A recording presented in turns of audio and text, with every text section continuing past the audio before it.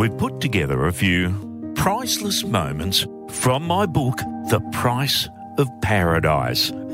Some silly stories, some interesting stories, and one where we created a first. Actually, a first in the world. An underwater broadcast for a whole radio show at the Reef Wonderland Aquarium.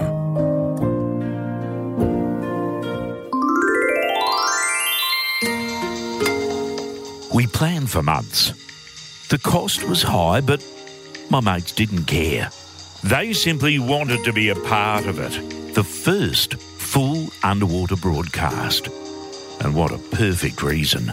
The world's largest living coral aquarium was opening in the beautiful northern city of Townsville.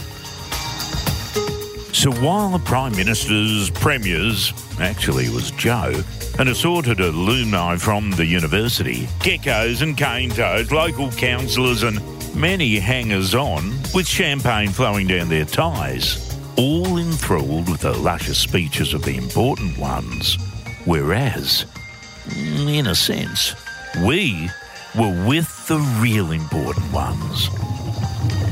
We were underwater, live on the radio.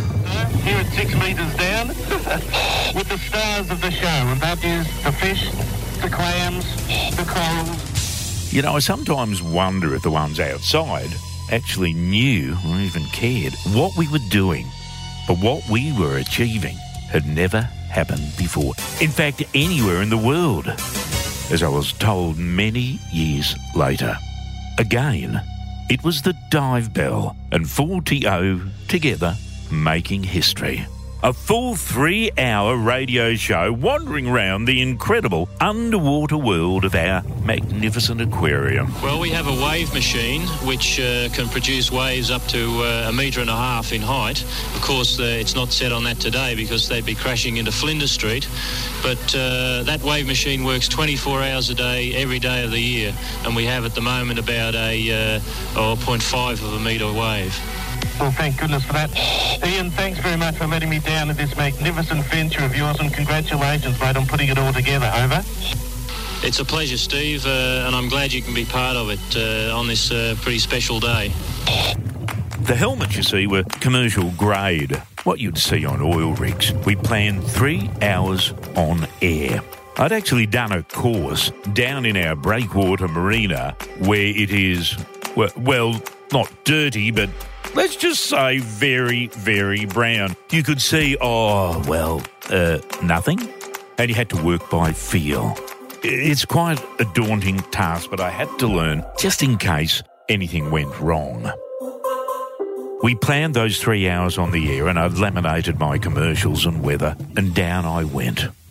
It was marvellous to be on air amongst the sea life and corals in this world-class aquarium. Colin Hodson, owner of the Dive Bell, and one of my best friends, would talk to me to see if I was okay. Then the on-air line to the studio was connected, and we did it. The way it should be opened, amongst the fish, and where I rested at one time, leaning on a giant Tridacna clam. Indeed, yet, and the special day is the opening of a fantastic development, a true reef to the land, so that all ages can enjoy these marine wonders. It was the 14th of June, 1987. I declare the Reef Wonderland open from inside the reef.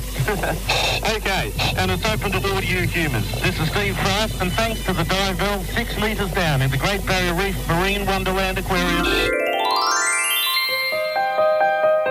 We did a few broadcasts from underwater, including one that we did for the telly on the locally produced Kids Army.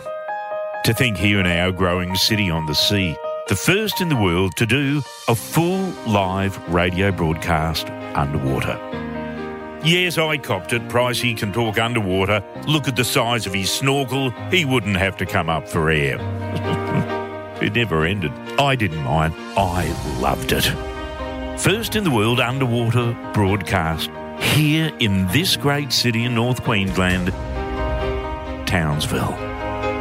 Hope you enjoyed our little story from The Price of Paradise.